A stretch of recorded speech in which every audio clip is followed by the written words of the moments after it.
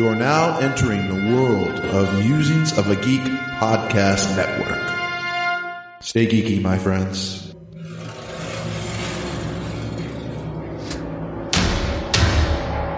Welcome to Wonderland, Alice.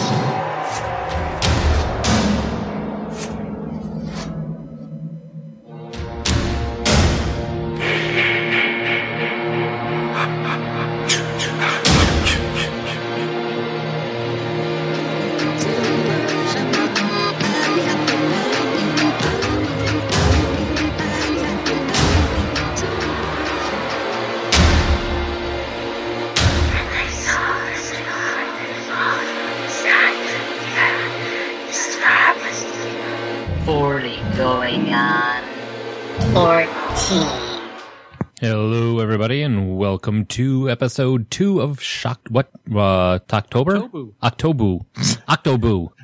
That's like, what we're calling it. Tongue piercing. Octobu, and I have the mashed potatoes. Thank you. Yes, well, I even typed it out phonetically. It's not Octobu. it's not Octobu? I thought it was Octobu. It's not Octobu. What is it then? Octobu. Welcome to episode 2 of Octobu. I'm Mike. I'm Patrick. I'm Joe Boo. And I'm Josh. And after watching all of these hours of The Hills Have Eyes, I was real confused because I didn't see a single mention of propane or propane accessories. However, there was a bit of that boy ain't right. There's a lot of that boy ain't right in this. It was pretty much appropriate at all times. Yeah. So this week's episode is the Hills Have Eyes. I tell you what, them dang old mutants, man. It's from 1977 to 2006. Yes. Damn it, Jupiter. Now, when was this released in terms of Wes Craven's career? It was the second feature film that he made. Okay. Yes. What was the After first then? The Sound of Last House on Music. the Left. What was the first one? Last House on the Left was Oh, his yeah. film. That's what I remember last week when I said he was more rapey than before he got stabby. Yeah, because I've heard from a couple different people that Last House on the Left is the most disturbing horror movie they've ever seen. Yeah, he did a movie called The Fireworks Woman, but he did it under an assumed name, and so I kind of think he probably wanted to forget about that. Can't see why. Yeah. All right. So welcome to the Hills Have Eyes show. Like I said, we are doing all of Wes Craven's bunch of Wes Craven movies this month because I was going to say, not all of them. Not all of them, because I don't want to be a watch long Last show. House on though. Because even though there is a remake, I don't want to watch that. And yeah, week 2. And Josh, All right. Thanks for listening, everybody. thank you very much. You know where you can hear other awkward pauses? The Musings of a Geek podcast network. I was just waiting for you guys to throw me something I could transition to. It's like, okay, I guess I'm going with this. Dun, dun, dun, dun, dun, dun, dun, dun. Okay, on the Musings of a Geek podcast network, not only will you find us, but you'll find such shows as The Lucky 10,000, Pittsburgh Nerd Pod, Salty Language, The War Pod, Red Horse Radio, and Dark Angels and Pretty Freaks. Very nice. And if you are looking to listen to our show on Saturdays when you're out wandering through the outback and the hills being hunted down by mutants, you can put us on and listen to us streaming on Geek Life Radio. Also, your priorities are messed up. And you might want to have headphones on because the sound will give you away. Just saying. True story. But then you won't hear the mutants. It's probably better that way. They're too busy with the walkie-talkies. All right. So if you're looking for some of our older shows, you can find us on iTunes, Blueberry, Stitcher, and TalkShoe. And on 40go14.com, our backlog is slowly filling up. We're back to the 40s now. Yeah, I'm like reaching back towards big old episode number 40, which if you're newer to the show, once that goes up, that's a special one because it is us. Yeah, it's all about how we met. So that's a kind of secrets and words being spoken that should have never been spoken again. It's a dangerous show. Ooh, danger. I think we even summoned the name Ookie at one point. That's twice now. Say it again. He's going to show up and bobblehead all over the place. Oh, my Lord. And if you're confused by all this and would like to tell us how confused you are, feel free to give us a call at 708-NOW-RAP. That's 708-669-9727. Also, you can send us an email at 40go14@gmail.com, or you can always reach us on Twitter at 40go14. Yes. Hey, Josh, I hear we have voicemails You're surprisingly well informed. for once. He saw it on Twitter. Let's start with this one. Hey, fuckers. It's me, you fucking dickholes. It's Charlie. In case you've been wondering He is alive. where I've been, he suggested I could be nicer to you guys. So I decided, you know what, I probably can. And you remember what your mother always said about saying something nice? Oh, If you don't have anything nice to say, you don't say anything at all. So I've decided that it's no fun for me to be nice to you guys, and I'm calling back. You're talking about pinball machines. There used to be a gas station around the corner from me. There's an old 76 station. And I don't ever remember them selling much of anything, but they had a line of pinball machines and video games, so we would always go. And I never realized it until many years later, but this guy probably had $250,000 worth of old, antique, collectible pinball machines sitting there that I'd play, like the original 76 game, the original KISS pinball game, and a bunch of other ones. And I remember playing them several times, and I also remember at one point, one of my friends broke the glass on the 76 table because he put a glass Coke bottle down onto it. It wasn't too hard. And he broke the glass on the pinball machine, and we got thrown out. I don't ever know what happened to those pinball machines, but I know that the 76 station has since been an ice cream shop, a dance studio, a karate dojo, an auto repair shop, a crack house, and I believe someone's living in it right now. All at the same time. Anyway, I'm done being nice. Adequate. I have to say, my mom has never said, if you can't say something nice, don't say anything at all. No, that's very true. I know your mother very well. She usually said things like, hurt them with words. Howdy, mother for me. She once called me a pussy to my face. I remember that. So, Whoa. well, yeah, I kind of deserved it, but still. Whoa. She's like a second mother to me. She can call me whatever she wants. It's called me a hell of a lot worse. To my face. all right. Anyway. We got one more here. We actually have two more in the queue, but they're both longish ones. So I think I'm going to play one this week, and I'm going to save one for the next episode. All right. Hey guys, Justin from Portland here. I'm currently listening to episode 107, I believe it is, the video arcade one, and just loving the little nostalgia bath we're going through here about the hanging out in the arcades and whatnot. Spent a lot of time in those myself.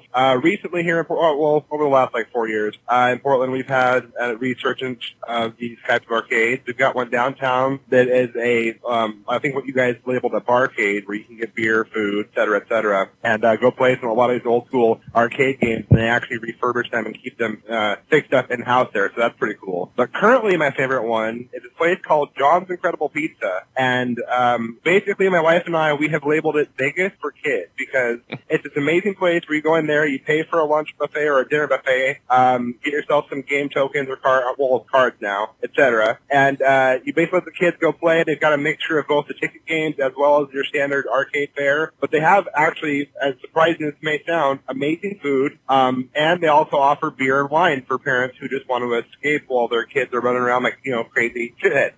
So we go there, try to go there once every couple of months, take the kids in, let them just play games and have a good time, and stuff full of, pizza and other great buffet food, and then it's a good family experience. So, yeah, I know that probably doesn't help you guys out living in the Midwest where you're at, but it's just some place that I find really cool and wanted to share it with you, I think, or something. So, anyways, still loving the show. Always love the show. It's good. You guys make me laugh on a regular basis, and I appreciate that. You're one of the shows that help fill the long drives in the car I have while I'm at work and doing my job and those kinds of things. So just want to say thank you, and we'll talk to you later. Bye. I just imagine a family there, and they're like, kids, go have some pizza. And then the kids come back in a half hour, and they're like, kids, we can't go home. We lost the house. That's what I heard.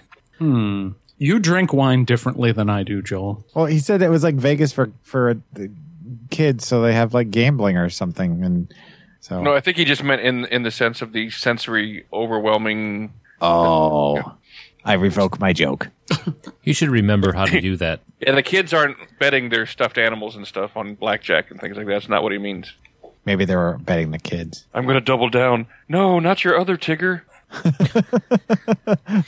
Oh, bother. So we actually have an email this week. Awesome. From awesome listener Joe Abarino, who has jumped in. Joe. Hello, Joe. Hi, Joe. If you guys do not know, Joe is the guy who ran our Pathfinder game for the D&D show. Yeah, he's also the graphic designer for a lot of the stuff you'll see associated with the show. Yeah, our logo. And my truck. Yeah, and his truck. So if you're... And he's got a beard. Yeah, he's got a wonderful beard. And I like to touch it. He suggests that for the then, we watch The Faculty. And then for the now, Cooties, which I have not heard of. But I just both watched it. have Elijah Wood. I just watched it for the Creepercast. There'll be a review coming soon. It's I don't even know if it's available to rent at this point. But yeah, Rainn Wilson and Jack McBrayer. It's got a lot of people in it. It's really, really funny. Is The Faculty the one where the kids they get possessed and kind of they're taken over? Yeah, and they're snorting the stuff out of the pens. The teachers are aliens, basically. It's a Kevin The Williamson. one kid smashes his face into the mirror or something like that at one point. No, this is where the teachers take over and the kids fight back because the teachers are Yeah, I don't think I've seen this. Are aliens. they're like aliens. It's a Kevin Williamson movie, the guy that did Scream. Okay. Yeah, keep the suggestions rolling because I know that every year we plan on doing this with horror films. Someone suggests The Prisoner. We told you we're going to do it. We're going to have 1 week. We'll do The Prisoner and Schwarzenegger at the same time. Yeah. Maybe I'll get to do the Dallas show. And then that's landing. All right. Hey, Josh. Is it about that time? It is totally about that time. Music. Movies. TV. And sports.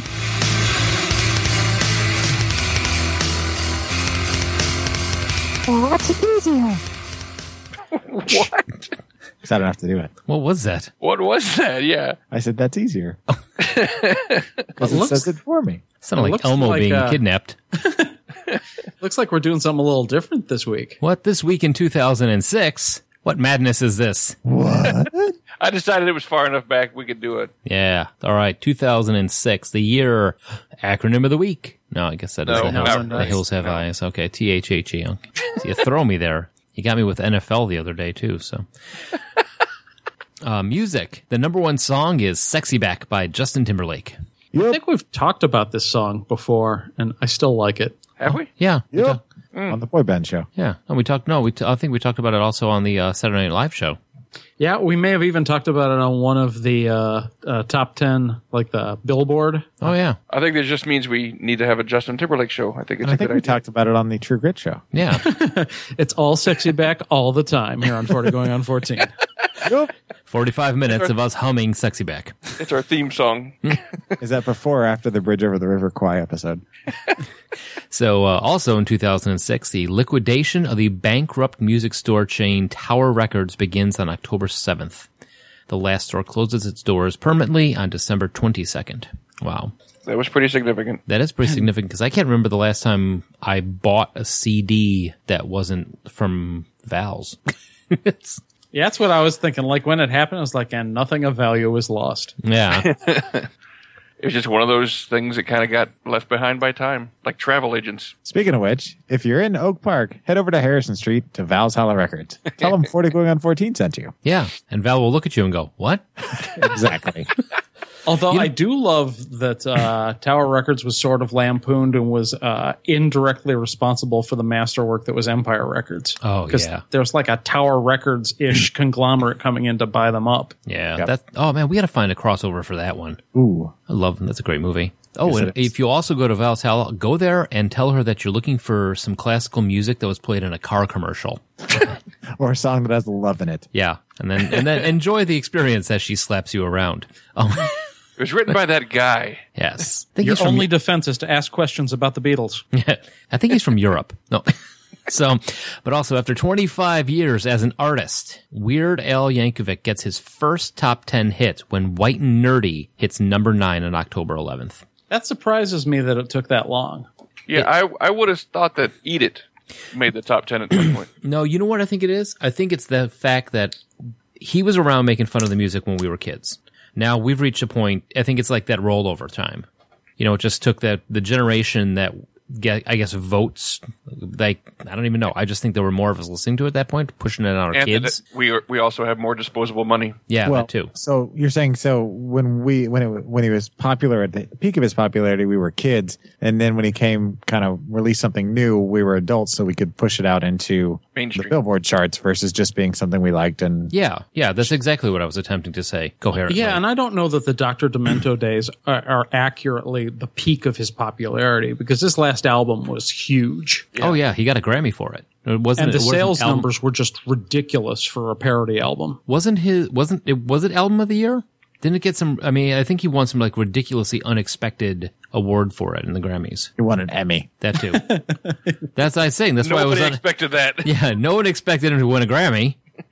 He won an Emmy at the Grammys. Oh, I can't believe it! Thank you so much. They parodied their own award show. Exactly. That's how good it was. The album was Mandatory Fun, the new one. Yeah. And now that he's out of his contract, he can release them as he writes them, which is very cool. Best comedy album. That's what he got. Oh, okay. Yeah, That was unexpected. Pulitzer for it. I think he's actually going to be. I mean, when we said the height of his popularity, I think he's got a lot more coming out now, because now that he's out of that stupidly long contract that was with RCA, I think so. Yeah, that sounds right. Whoever he was with, I think now, because what he can do is, like, a song hits the top of the charts, he can write a parody of it and get it out like within a time where you still remember what the popular song was. Sure. Like with like Word Crimes. That was one of the first ones. That was awesome. He had that thing out like 2 weeks after that hit number one. Yeah. So now he's kind of like, nothing holding him back. And now we have our kids who we've told about Weird Al and explained to them how awesome he is. And now they're listening to him and expecting their songs that they listen to get parodied by him also. Yep. I knew we were going to get lost in Weird Al. Oh, yeah. How can you not? All right. A little trivia. Uh-oh. It was a question in Instant Game Show. White and Nerdy. Oh, yeah. Movies. Top movie of the week is The Departed. Love it. Haven't seen it. Remake. I think we have praised this movie also several times. That was a remake. We could do that show. Infernal Affairs and The Departed. Ooh, Yeah, but we did The Departed for Scorsese. Well, some of you guys did. Not all of. I mean, we didn't completely go into detail on it. We just ran over it like everything else. Yeah. It was a good enough movie that I think it could be visited again. So, but that week was The Departed, Employee of the Month, Texas Chainsaw Massacre, The Beginning, Man of the Year, The Marine, and Strawberry Shortcake, Sweet Dreams Movie. A close number 2 at the box office. Yeah. It actually made $0 according to the website that I was on. Was it I don't even know how that's possible. How can you make a movie that makes $0? Was it like a video on demand or something? No, I I think don't know yet. it was Maybe never. I don't know. maybe they released it and nobody played it. They keep sending us this goddamn Strawberry Shortcake movie. All right, so Jerry Belson was a writer, director, and producer of Hollywood films for over 40 years. His writing credits include Always, which I loved. That was a good movie. And Close Encounters of the Third Kind. Several episodes of The Dick Van Dyke Show. And, are you serious? Yes. Is this the acronym of the week? Yes. GPUSMC. Of course, that's Grape Porcupine, Unusual Spiky Mouse Commando. It was a close cousin of Grape Ape, but they didn't really understand what a porcupine was. I would totally watch that. I love it. I had a feeling that was going to be a good one. And I realized I forgot to open the show notes before the show, so I had to do that during the voicemails. nice. So that obviously is Gomer Pyle, USMC. Yes. And he also wrote for Gold Key Comics and helped produce the Drew Carey Show, the Norm Show, and the Tracy Ullman Show. And then he died on October 10th. Boy, so many things that we have done or will do or look to do. Yeah, that's why I included such a. Even though that was a long paragraph, I mean, I figure this guy's kind of influential to us. Even though we never heard. I couldn't have picked his name out of a hat. Yeah, I guess I figure we could owed have. it to him. Maybe if it was written in the hat, you'd be like, "Hey, nice hat. Right. Who's Jerry Belson?" Figure we'd give him a little shout out. Yep. He deserves it. Yes, he does. Yeah. TV, the top show of the week is Grey's Anatomy, Desperate Housewives, CSI, and Lost. And out of those shows, I think 2 are still on the air. Well, Grey's Anatomy's about to go away. But it's still on the air. Yeah, I have never seen an episode of Grey's Anatomy. me I either. think I watched the first 2 seasons. It's all right. It's a hospital show. Yeah. I've seen a little bit of Desperate Housewives here and there because my father watched it. Yeah. I gave him so much shit about that. Oh, but he loved that show. He's like Terry Hatcher. October 11th, 30 Rock starring Tina Fey, Alec Baldwin, Tracy Morgan debuts on NBC and crushes Matthew Perry's Studio 60 on Sunset Strip, which I didn't know existed up until this point. Yeah, they were both pretty much the same concept of like, let's show a behind the scenes of a variety show. And yeah, well, 30 Rock just monster killed them. Studio 60 got a lot of good press and still is considered kind of a cult classic. But yeah, 30 Rock, which I'm not a fan of a lot of the things involved with that show, but I've seen 4 or 5 episodes because a friend of mine at work, I went over to his place and we watched it one night. Really, really funny. Oh, yeah. I'm a big fan. I've watched it front to back a couple times. Streaming on Netflix if anybody's interested. Yeah, I haven't seen every episode, but you've got Tina Fey, who, like, she's a funny lady in general, but as a writer, she's a genius. Yeah. And Alec Baldwin and Tracy Morgan, especially when they're in scenes together, just kill. Oh, they're so good together. Like the one scene when Alec Baldwin impersonates his mother and father during the therapy. Just, yes. That so is the funny. scene I use to get people into 30 Rock. Yeah. Alec Baldwin was so great as just, lampooning the right wing by pretending to be one of them, like a Colbert kind of thing. And don't forget Jack McBrayer again. Sure. He was great as the page Kenneth. The one scene where he's like, "Oh, I don't vote. Voting is a sin. I always just write Jesus in." And Alec Baldwin, and he's like, "We count that. That's Republican." I have not seen any 30 Rock. Oh, that's great. You should. Funny. And for me to say that based on who's in it, it goes a long way. And 2 days later, on October 13th, 1 versus 100 premiered. The game show. That was a good show. I actually wanted to be a contestant on that show. You know what? They had a 1 versus 100 game on Xbox. Mm-hmm. And you could actually jump in and be one of the 100. It was actually remember, it was a lot of fun playing it. I remember when Ken Jennings was one of the 100. That was funny. He actually got eliminated on like the second question. That's awesome. For those that don't know, Ken Jennings is like a powerhouse on Jeopardy. Yeah. All right. Now on sports, October 8th at the MLB National League Championship, the largest baseball crowd in Pennsylvania sports history, almost 65,000 fans, see the Los Angeles Dodgers beat the Philadelphia Phillies 4-1 to win the NL National League pennant 3-1. And 65,000 people all went, "Aww." Yeah, pretty much. So, which kind of makes me think about what's going on in Chicago right now. What is That's all going I on? heard about at work today. Yeah, Last I saw, they were. Oh no, how's it going? it's going well. Oh, okay. Yeah, they won the wild card game. Yeah, but They're not playing tonight. Oh, that's right. The Astros are playing tonight. That's who's playing tonight. but Astro. I get to hear all about the Cubs and the Astros on Facebook because all my friends are from Chicago or Houston. yeah. But being a Cubs fan is like, honestly, it's like breaking up with your ex or getting together with your ex-girlfriend every summer. It's like, yeah, it's not going to work. We both know this is going nowhere. Yeah, it's but going to be let's just get it disappointing. done. Let's just do it again. There's nobody else. And then you get all excited about like this time. You're like, oh my God, this might actually work. No, you're going to break up But at least again. we got snacks. That's right. Also, Corey Lytle, I think little. a pitcher for the New York Yankees. Little. New York Yankees was killed. Oh, double death. When the plane he was flying crashed into a condo on New York's Upper East Side on October 9th. I remember that. It was only 4 stories tall. Well, at first everybody was freaking Right. out. We're like, oh no, more planes hitting buildings. And then quickly everybody was on the news like, nope, not terrorists. Calm down, everyone. It's just a baseball player who... Yep. Just a Yankee. All right. So, is it about that time? No, it was just that time. The end of time. That time is over. That time has passed. When will it when will it be back? We're in now, Mike. When will now be then? You're mixing your metaphors. All right. So, let's go back to 1977. Thank you. 1977, Conan? When a doe-eyed Wes Craven had a dream. Contacted. If we're going back to 1977, I'm going to have to mostly make gurgling noises. We've been there with you before. Have you been eating an apple? No, in 1977, I was 1. the sound of Josh choking on an apple. You shouldn't give apples to a 1-year-old. All right, so The Hills Have Eyes, 1977, directed by Wes Craven, produced by Peter Locke, also written by Wes Craven. On their way to California, a family has a misfortune to have their car break down in an area closed to the public and inhabited by violent savages ready to attack.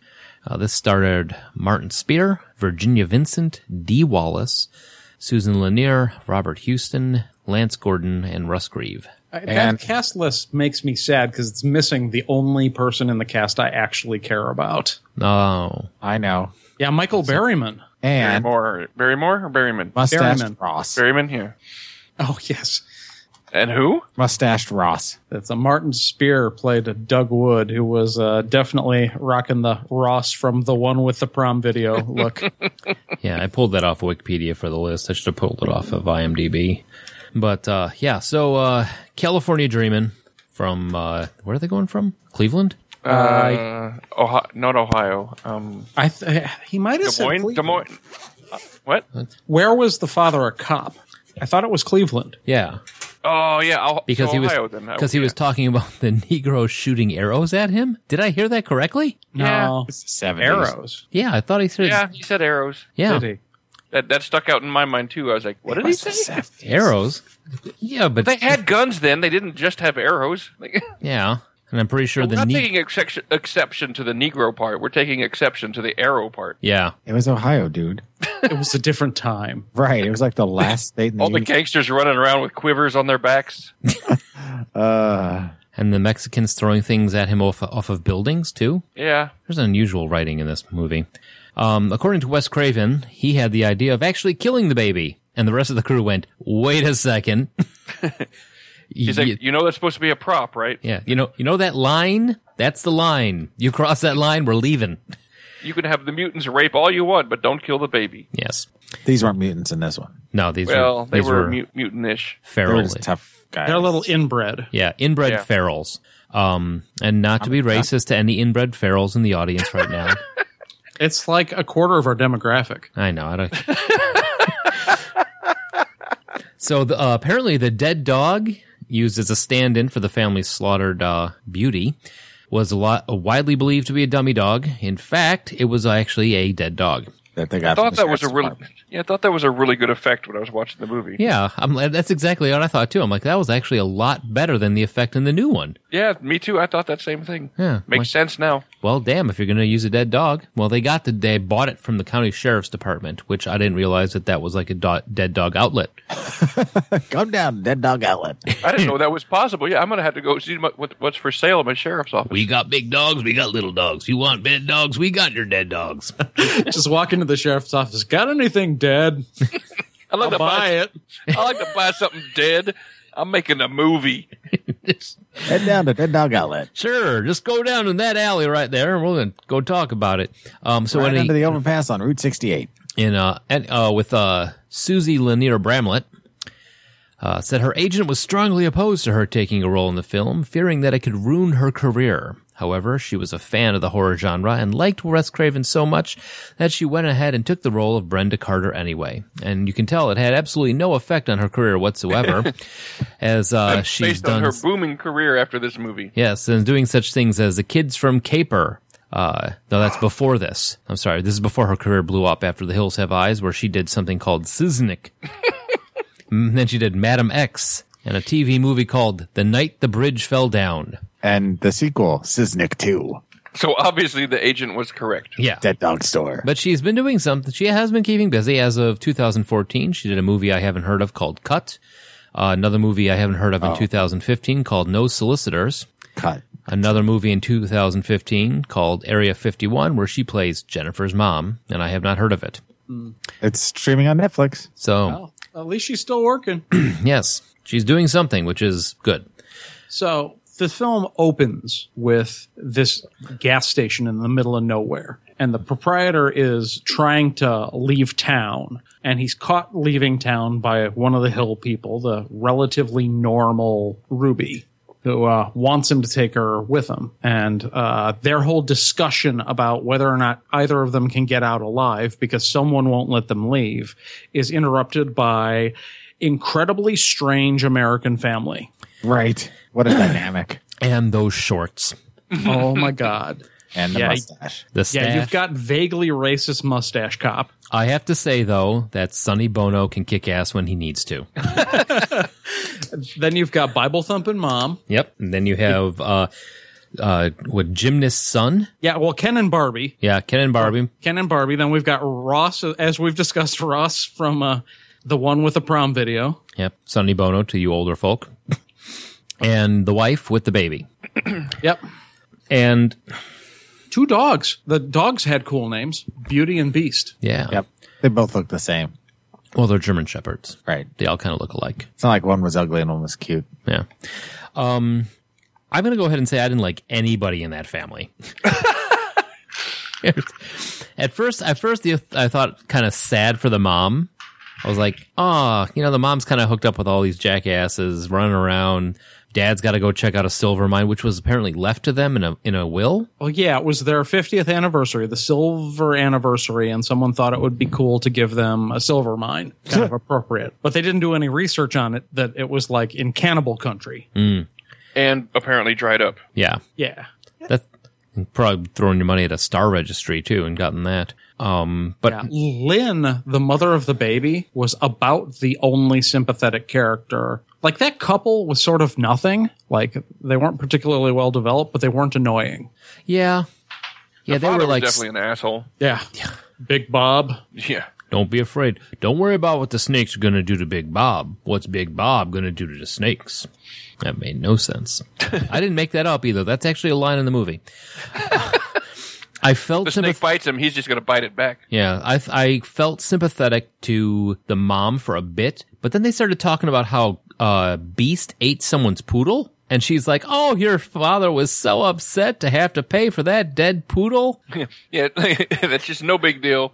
Just another dead poodle. Yeah. They sold it to the dead dog store.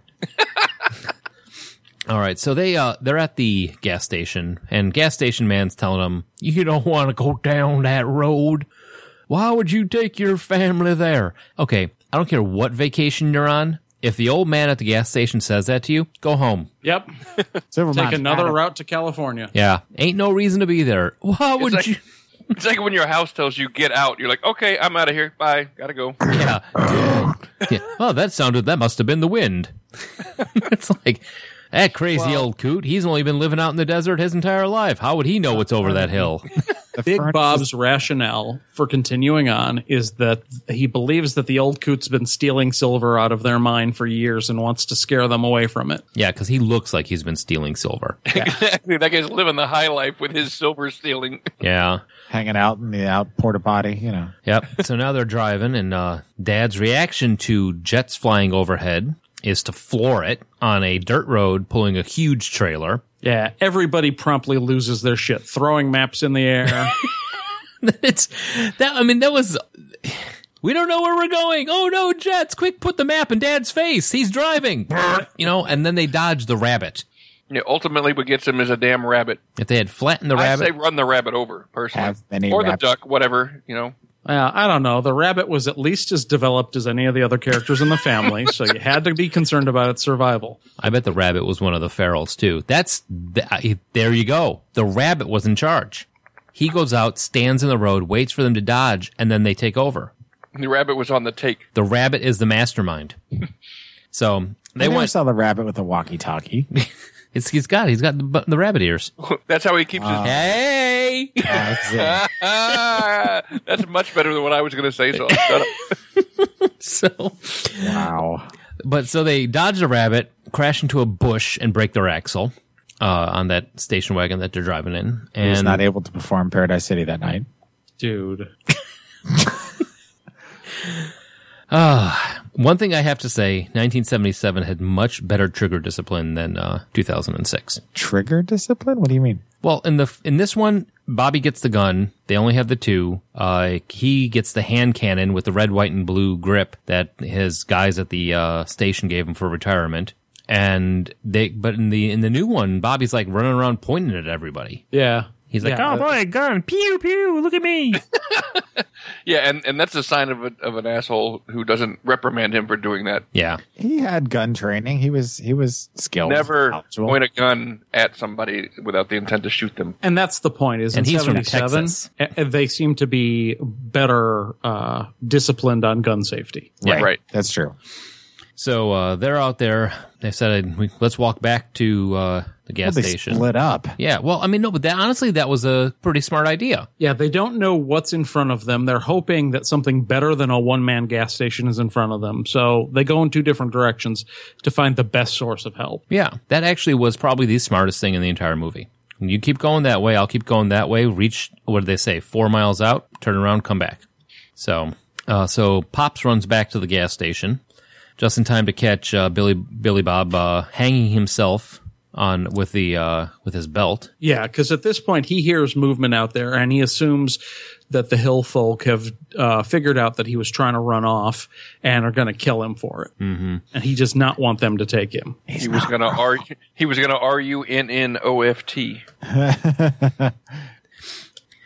So they have a nice little discussion, which, again, kind of concerning because the conversation goes, oh, you took your family out there. I think if I was Billy Bob, I'd be like, there are people that are going to eat your family. You should go back right now. Not let's have a long discussion about what happened. They stuck around too long. Yeah, this was a kind of a disappointing scene for me because the rest of the movie I actually appreciated that there was a lot of show don't tell. But this was just an exposition dump. It's like, we're going to tell you the entire backstory of the bad guys.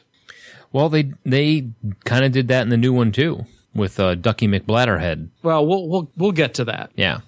But so there's a lot of exposition, and once the exposition is done, which gives you the hint, if you do know what's going on, save a little bit, and then you won't die immediately. Because as soon as all the exposition is done, who was that? Was that the dad? Yes. Yeah, I think it was, yeah. Yeah, Big Dad goes back to the gas station. Yeah, Jupiter. Jupiter, yeah. Busts through a window and grabs Billy Bob and strangles him in the outhouse. Well, he beats him to death, half to death with a tire iron, and then pins him to the outhouse door. Yeah. And we find out that basically Jupiter was a son that he had, was like his second kid, killed his wife in childbirth, and then murdered his sister.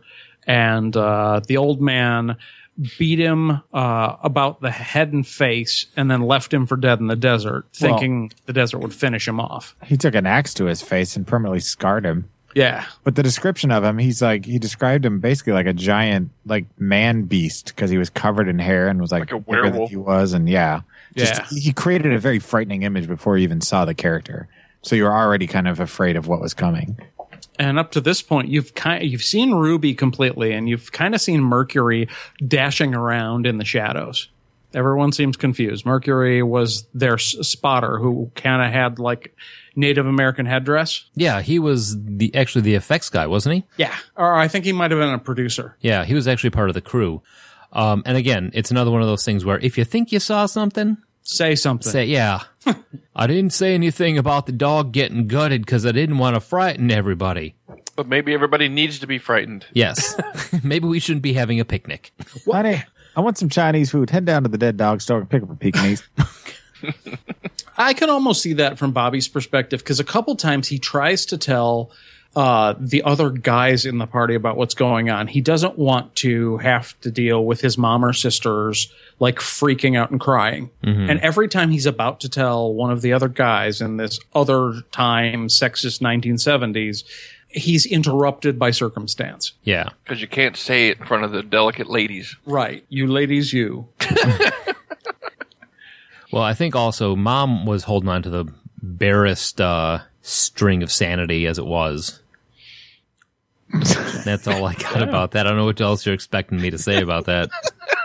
There's like this pause. I'm like, is somebody going to say something? It's pregnant. So Big Bob gets jumped after his heart condition, which was mentioned, gets the better of him. He's trying to run back to his family, and he falls on the road and is captured. And he acts like a cop when this all goes down. You know, when he's in the gas station and Billy Bob makes a noise in the room, he's down, got his gun drawn, pointing. You know, he's not again, I hate to jump ahead, but versus the reaction of other dad, which is must kill the darkness. You know, I think they're at least that portion of the characters, while they weren't like fully developed, was at least made sense. But modern dad puts a lotion in the basket. Going on. So meanwhile, back at the RV, that the broken axle. Yeah, basically. They have a picnic. Yeah, they also are. The dogs run off, and Bobby immediately takes the only gun and rushes off after them. And he discovers the corpse of Beauty, having been skinned by somebody, and promptly freaks out, runs down the hill, and knocks himself out. Which is entirely bad form for a gymnast. Ka-chunk. I was expecting him to like spring. But the picnic continues nonetheless. Yes. Right. Eventually, he makes it back with his face all messed up. Doesn't tell any of the ladies what's going on, as we've discussed. And then Ross, with a porn stash, comes back with all this weird stuff. And he reveals, hey, there's just a junkyard at the end of the road. I found a Goodwill. Yeah. And I got all this neat stuff that we can sell. Let's set up a garage sale right here. It's like, this, For you're all not the being foot helpful. This is why you're the worst character on Friends, Ross. Yeah, how far? I mean, what did he came back with like a huge spool of cable. wire? Right. He's like An antenna. It's like a yard sale out there. Hey, look at all these hubcaps I got. And a fishing pole. Yeah. I carried back a bunch of scrap metal.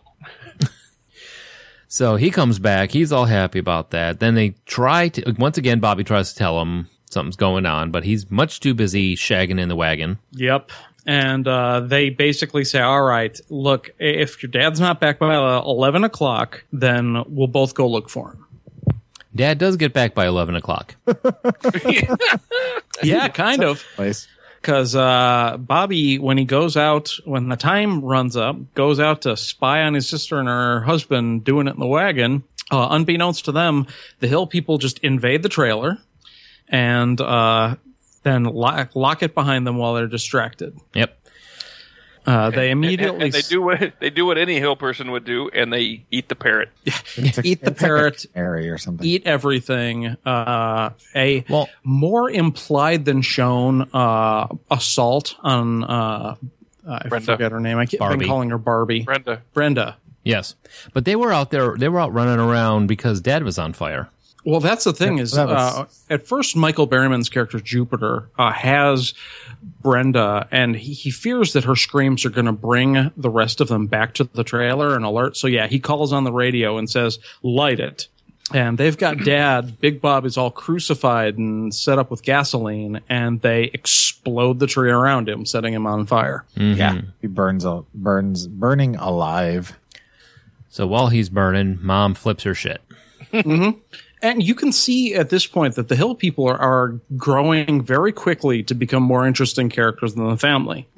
Because despite the fact that these are out of nowhere, like obviously out of their element people who they have the element of surprise on, they're taking zero chances. They're making sure to separate anybody with weapons, distract, steal what they can.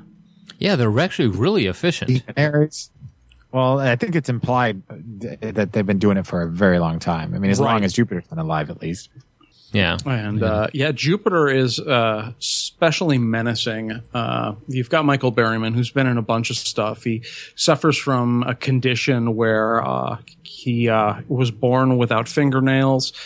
He had to have teeth implanted because he didn't grow teeth normally. He's got the misshapen head and the bug eyes. He also had no sweat glands, which made filming this movie in the desert like torture. Really? And he can't grow hair, so he has no hair on his body. Yeah, no hair, and basically anything with keratin or hair, fingernails, all that stuff won't grow as part of his condition. And yeah, he was born without sweat glands. Huh. So I did not know that. That sucks. He pants a lot. No, that was the dog. He was also the security guard from Smoking in the Boys Room video, wasn't he? He's been in so much. He was in Weird Science, Devil's Weird Science, Rejects. but I know what I'm always going to think of him from. Yeah. One Flew Over the Cuckoo's Nest. Yeah. He was Halloween in, remake. He was in both Star Trek 4 and an episode of Star Trek Next Gen. Nice. He was on the X-Files, wasn't he? Yep. In the 80s, he was in his heyday, man. He was really like everywhere in the 80s and then carried over into the 90s. And now you see him, he's still working consistently. But yeah, he's one of those character actors that if you need a really specialized part in your movie, you call Michael Berryman. And apparently he's a really nice dude, too, from what I hear. Yeah, a passionate conservationist, lived on like a wolf conservation retreat for years, like among the wolves. Damn. Really? And has been picketing the Dead Dog store for about 20 years now. Yeah, he's got a bunch of films coming out both this year, or they're in production this year, and things are coming out next year. Oh, nice. Yeah, I'm a big fan of his.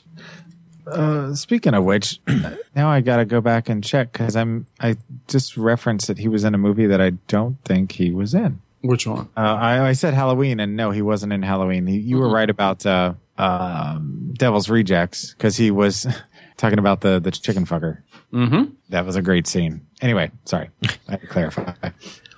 All right. So, yeah, their mom flips her shit. They steal the baby, eat the parrot.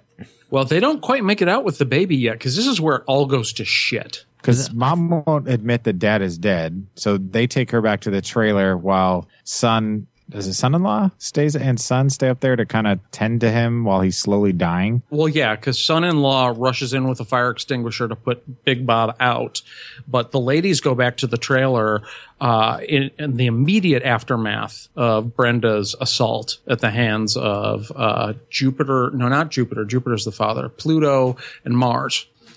And they walk in, see what's going on. Mom flips her shit again and immediately gets shot in the belly. Yep. Yeah, and then there is an implied attempt at an additional assault of Lynn, the mother of the baby. And as things are going on, Mars has lost one of his knives. Brenda notices it on the floor and is trying to push any advantage because she believes they're all going to be raped and killed, which is entirely logical at this point. Oh, yeah. Right. And in a moment where Mars and Pluto are distracted yelling at each other, she kicks the knife over to her sister, who immediately plunges it into Mars's leg, and she's double tapped immediately. Yeah, that was sad. Yeah. But for those of you who don't understand, that means she's shot twice. In the head. Not just dink, dink, you silly. Yeah. Right. So, She is killed physically to death. And thus ends her storyline. Yeah, no kidding. And then the only reason that Brenda doesn't die there, because Mars drags her out and puts a gun to her head, is that he hasn't been counting his bullets. The gun only had, I guess, 3 rounds left, and he put 1 into Mom and 2 into Brenda. And did they shoot any beforehand? Well, he took it. I'm not sure if that's a gun. That's probably the gun he took off of Bob. Right, and he had already fired it a couple times. Oh, yeah, because Bob had, okay. And it was Yeah, a Bob revolver. had a full load, So and he probably fired 3 times in the scene at the gas station, and it was probably had 6 in the. Yeah, the 357 holds 6. So yeah, the shots match up. So when he puts the gun to Brenda's head and fires, it just goes click, and he promises, "I'll be back for you later," and they steal off into the night with the baby. I'll be back for you later. The baby and the ammo. Yeah. Oh, that's right. Yeah, they took a lot of their food and all of their spare bullets. So now the family is in chaos. Yep, to say the least. Yeah. Dad's Mom's dying. Sister is dead. Other sister has just been raped and is freaking out. Dad is a brick nearly hat. comatose. And then Ross walks into the camper and sees the mayhem and his dead wife and probably loses his shit. He's like, "Hey, where's my twine?" And then he notices the missing baby, which actually brings him back to reality a little bit. He's got a bit of a focus now. He's like, nothing else matters. I can't do anything about what's happened here, but I can get my baby back. I can't believe nobody did it. Wow. No, I know what you're talking about. I almost did. I inhaled for it. I got ready for it, but I realized we had that pause where I think everybody's thinking, "Who's going to do it?" We're not that show. Yeah, anyway, yes, we're definitely that show. Yeah, we are. That's why I'm amazed we didn't do it. You should save this show, folks. It was an amazing moment of self-control on all of our parts.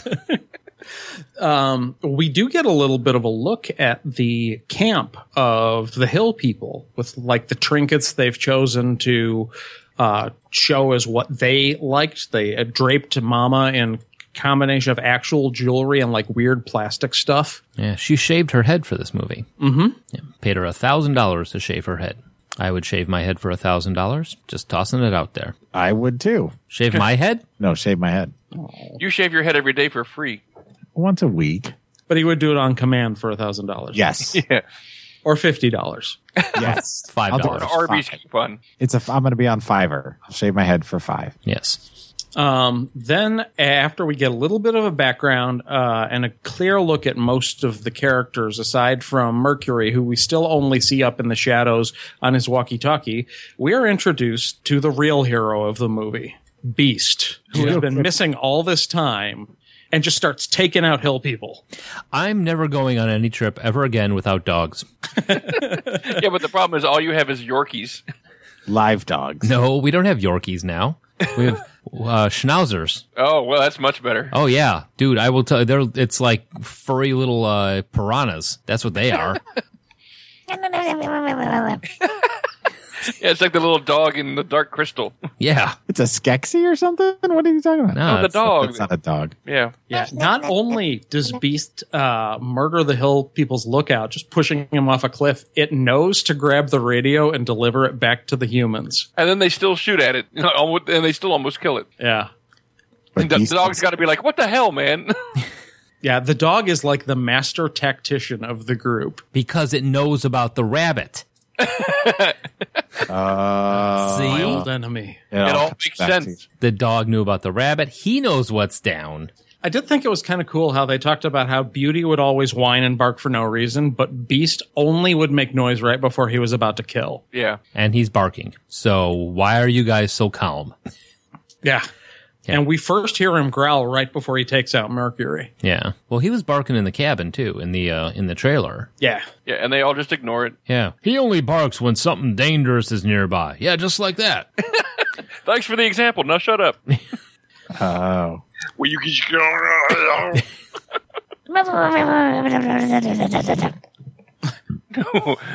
I don't know any dogs that make that noise. No, At I'm least- making the noise of the thing that you posted in the chat from the Oh, Dark I gotcha. Crystal that I've never seen all of. All right. So moving on. So we're at the Hills Have Ice camp Yes. for wayward youths. And Mercury isn't checking in. Right. Mostly because his radio's back at the RV and the survivors actually are given a little bit of hope because now they can listen in on what the Hill people are saying and they have a good idea that they're coming back and they're going to kill them all because Jupiter's pissed. His instructions were go to the RV and kill them all. Yep. They decide to indulge in a little parrot eating and rape instead. Oh, and he took out all his aggression on the cabinets. Yeah. Yeah. I hate you, cabinets. He hates those cabinets. Stay away from Away those from the cabinets. Okay, so now the game is on. Jupiter's pissed, sends him out, and this is where they. Now, see, I'm getting my movies confused now. Was a fishing line in this one? Oh, no, this was the cable. Okay, Yeah. that's right. That's right. They're very identical in a lot of ways. They put their mom out as bait. Yeah, because they have an idea that there's going to be sort of a force back to protect the baby, and they're going to need to take Beast out to find where the baby's being kept to go save it, but they also need to protect themselves.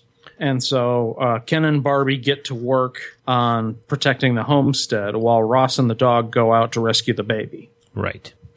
So Ross changes into some sensible pants. Just saying, that was the third pair of pants that he's been wearing since. No kidding. Yeah, Versus- by now he's almost completely transformed into one of the cops from the Sabotage video. Yes. Well, it's like, yeah, first he's wearing those jean shorts, and then he's wearing those tennis shorts, and that's, Got more costume changes than Whoopi Goldberg. Wouldn't you if you were running into hillbillies and kept crapping your pants? that's true. That's fair. It's a fair cup. I'll take it. Or maybe he's just wearing his sister's pants because he's like, well, now she doesn't need them. Aw, too soon, Pat.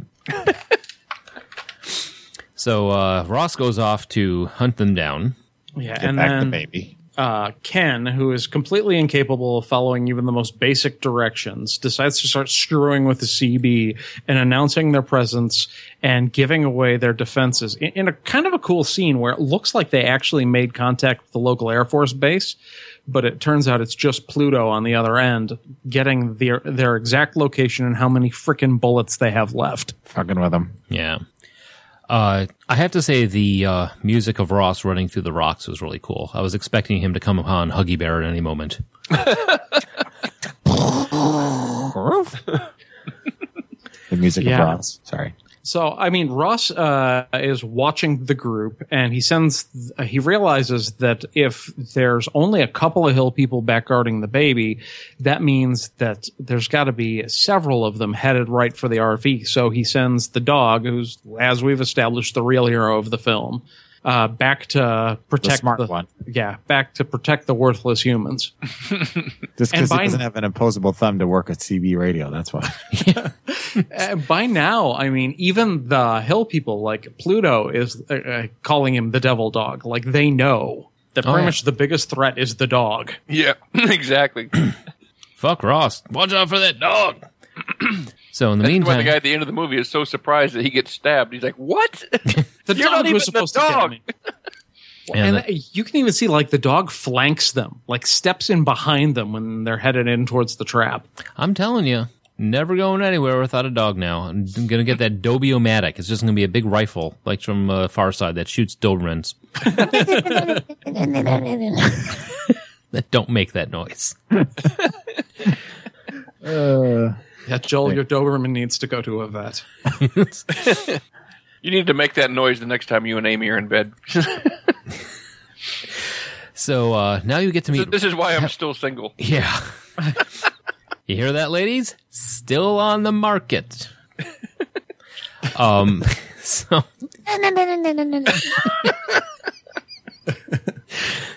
That's even better than your raptor.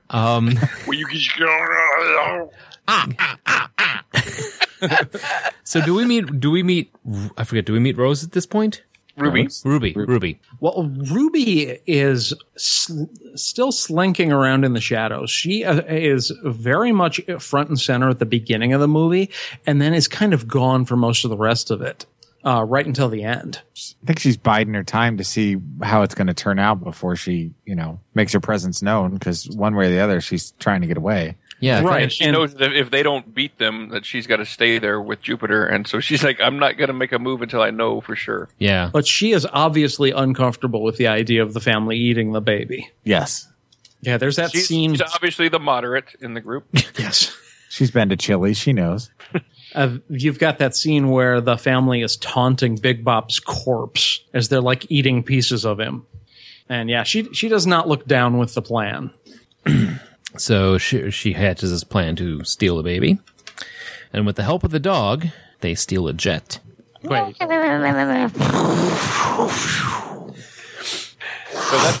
that's Battlefield Earth you're thinking. Oh, okay. I'm sorry. I'm really confused there for a moment. So the ambush squad has Jupiter and Pluto. Pluto is ambushed by Beast and ripped to bits. First, his Achilles tendon's torn out, and then his throat is torn out. Yep. Pretty graphically. Yeah. That was an interesting series of cuts because it's hard with the budget they had to simulate a dog tearing a human's throat out. Right. So they had a bunch of interesting editing and special effects with body parts covering wound areas to make it look like he just had a throat ripped out pretty graphically. Jim, do we have any of that dead dog left over? Bring it over for the shot. So now we have when did the exploding trailer idea kick in? After Mom is the trap. That's right. Mom is the trap. Basically, Ken and Barbie have this idea they're going to have a lasso right around Mom's body, and they're going to hook it up to the car and gun the car without testing whether the car's going to start or not. And they don't really have a plan beyond that. They're just going to lasso the guy's leg and see what I think happens. they're assuming that if they drag him all the way, that he'll be dead by the time he gets to him. Here's what we do. We put Mom out there, That well. and we put out the Right. lasso, and we fire up the car, and the lasso will get him on the leg and bring him closer. When did they turn into Justin Wilson? I don't know. It's I guarantee. I was really expecting, at that point, I was really kind of expecting a cool rope gets pulled into the wheel along with the bad guy thing. Yeah, but like the rope gets caught on something and like snaps. No. from the friction. They ran out of gas. Because remember, they had drained the rope tank. ran out of gas? Yes, they had They gas forgot to powered fuel rope. the rope. Yes. Gotta go to the store to get rope fuel.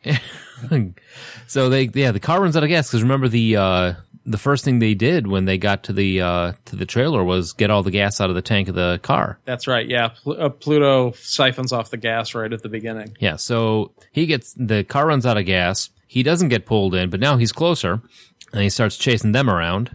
Oh, you know what I just realized?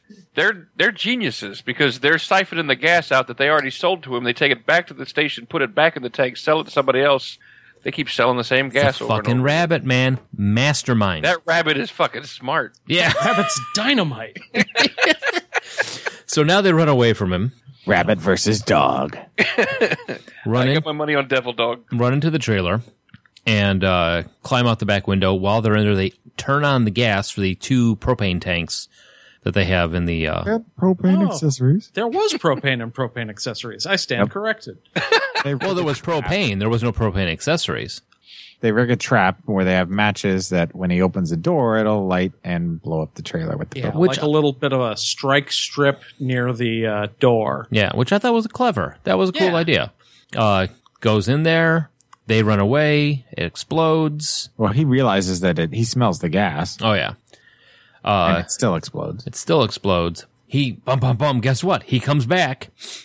A little bit more chasing down. But he had all that hair to protect his face and everything. Right, he was Yeah, already. because hair is the perfect defense against fire. Yes. Everyone knows that. It's just Saved my life science. plenty of times. Shit.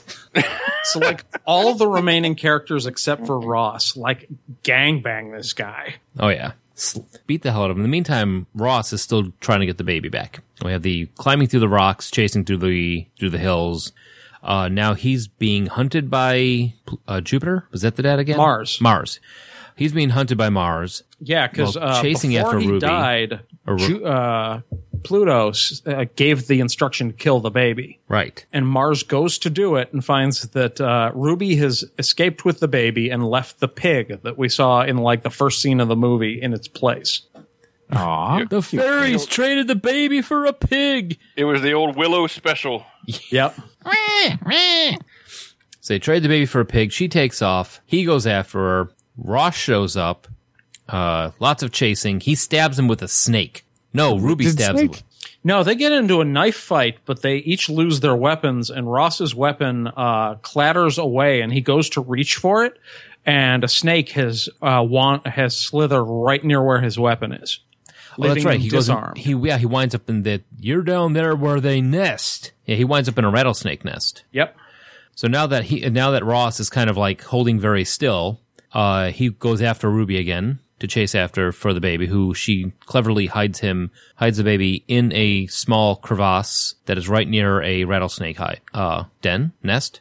Yeah, I mean, she might be the brightest bulb in the bunch, but Yeah. So then Ross decides to escape. He climbs out, comes after him, and then Ruby grabs a rattlesnake and stabs Mars in the back of the neck with a rattlesnake. Uses it as a weapon. Yeah, calling back on the old adage from Conan the Barbarian: throw a stiff snake at him. yep. Make your snake stiff and throw it at the enemy. Rigid. Yeah, so she kind of breaks the stalemate in their fight by using the snake's venom to paralyze her brother. And then we have the kind of Sam Peckinpah ending where Ross is just stabbing Mars to death, completing his revenge and regaining his baby. And like you hear Ruby crying in the background because even though the situation's horrible, Mars is still her brother. Yep. And then you have the like fade to red on the angry face. And cut to credits. Yeah. It ain't unusual to be loved by anyone. That would have been a great ending music. It ain't they tried to get that for the ending music, but he wouldn't sell them the rights. I thought it was the Bridge Over River Kwai. So I don't know. There were some things about this that were really interesting and inventive for the time. I mean, it's tapping into some of those fears. It's like what happens if we're on a trip and our car breaks down and no one can help us? Well, what's the worst thing that could happen? This. Yeah, cannibals is a pretty good answer. Break your axle. Yeah, break your axle and cannibals. This happens to me every time I drive down to Florida. We wind up going through Florala. If anybody out there is from Florala, your town is terrible. I thought you made it up. No, I'm not. It's the best of Florida and the best of Alabama combined into one. It's Florala. We got a gas station and a fireworks shop. We have both kinds. Wow, that sounds delightful. Yeah, And we had interesting tactics from the Hill people. It was 1970s horror, so a lot of it was shock for the sake of shock. But like it was well shot. The acting was a little weak. And even though we're always going on about 70s pacing, this, I think, moved faster than the remake. I think the pacing on this side was a lot brisker. Well, and it's a bit shorter than the remake too. By 15 minutes. Yeah, which makes a lot of difference in a film. Yeah. Interesting. I think we're going to disagree a lot in the second half of the show. But we'll get to that. This had 70s pacing to me, in my opinion. But yeah. I mean, it's early Wes Craven. It's good. It does not age particularly well, but that's kind of late 70s, early 80s horror movies. They don't. It was awesome for the budget they had and for the fact that they're blazing a new trail in a direction no one else had. Yeah. I mean, I haven't seen Last House on the Left. I have. I know. Me too. Mm-hmm. It's not really on my list, but I mean, he was definitely going in his own way. He was definitely Wes Craven, I guess, was the best way to put it. I hate to say make it trite, but he had his own rules. I mean, he had wanted to invent a new genre. And one of the things I love about Wes Craven's films is one of his philosophies is he hates the horror movie where the last girl or whoever it is almost gets away and then the bad guy stands up at the end and that's where there's a cut to. And it was one of the reasons why he didn't much care, and they fought a lot about the ending for Nightmare on Elm Street, which we talked about last week. And I kind of knew that there wasn't going to be any like mutant showing up from behind at the last second in this one, because it's sort of against his philosophy. Mm-hmm. It's too much of a cheap thrill, kind of. Yeah. Yep. So, shall we take a break? Yeah. Anyone else have any other impressions about this one? I mean, for the most part, I don't think it's a great movie by any stretch, but I mean, it is what it is, I guess. I mean, this is the second time I've seen it. I didn't catch anything necessarily in the second viewing that I didn't see in the first one, so I don't think there's a whole lot of depth to it or anything.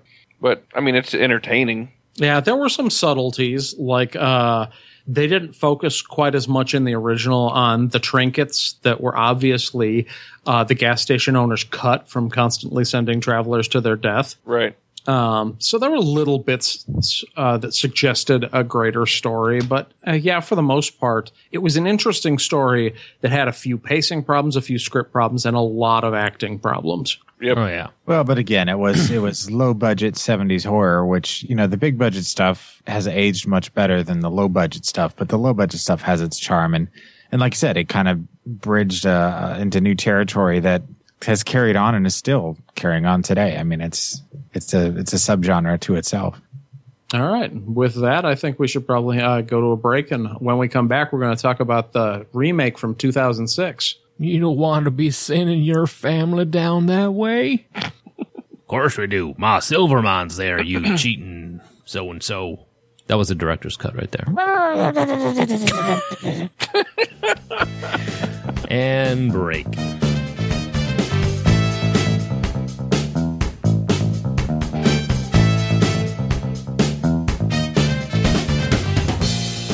Five, 4, 3, 2, 1.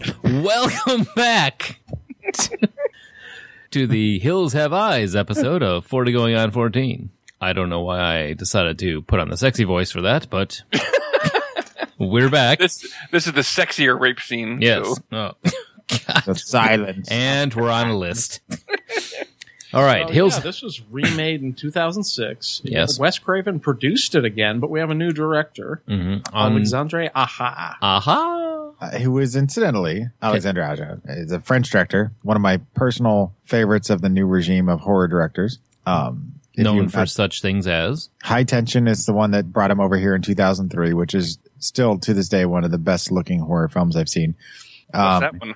I'm not familiar with that one. It's actually the girl that was in the Fifth Element who played the blue the silent singer? Yeah, she's one of the main characters. It's about two girls that are friends, and they go back to her parents' house for a holiday, and then a man breaks in, kills the whole family, captures the girl, and then the other girl goes after her to get her back. It's really, it's a kind of a mind-bending thing. It's fantastic. He just has got a very visual style that is kind of, Mirrors was so-so. Piranha 3D was a lot of fun. Oh, he Yes, did Horns. Piranha 3D is probably what he's best known for, aside from The Hills Have Eyes. If you have not seen Horns, though, phenomenal. Anyway, amazing director. The Daniel Radcliffe movie? Yeah, Katie Yes. keeps asking to see Horns, and I keep telling her no. Yeah, not for kids, but I would recommend it very highly. It's really, really good. All right, so that's Aha.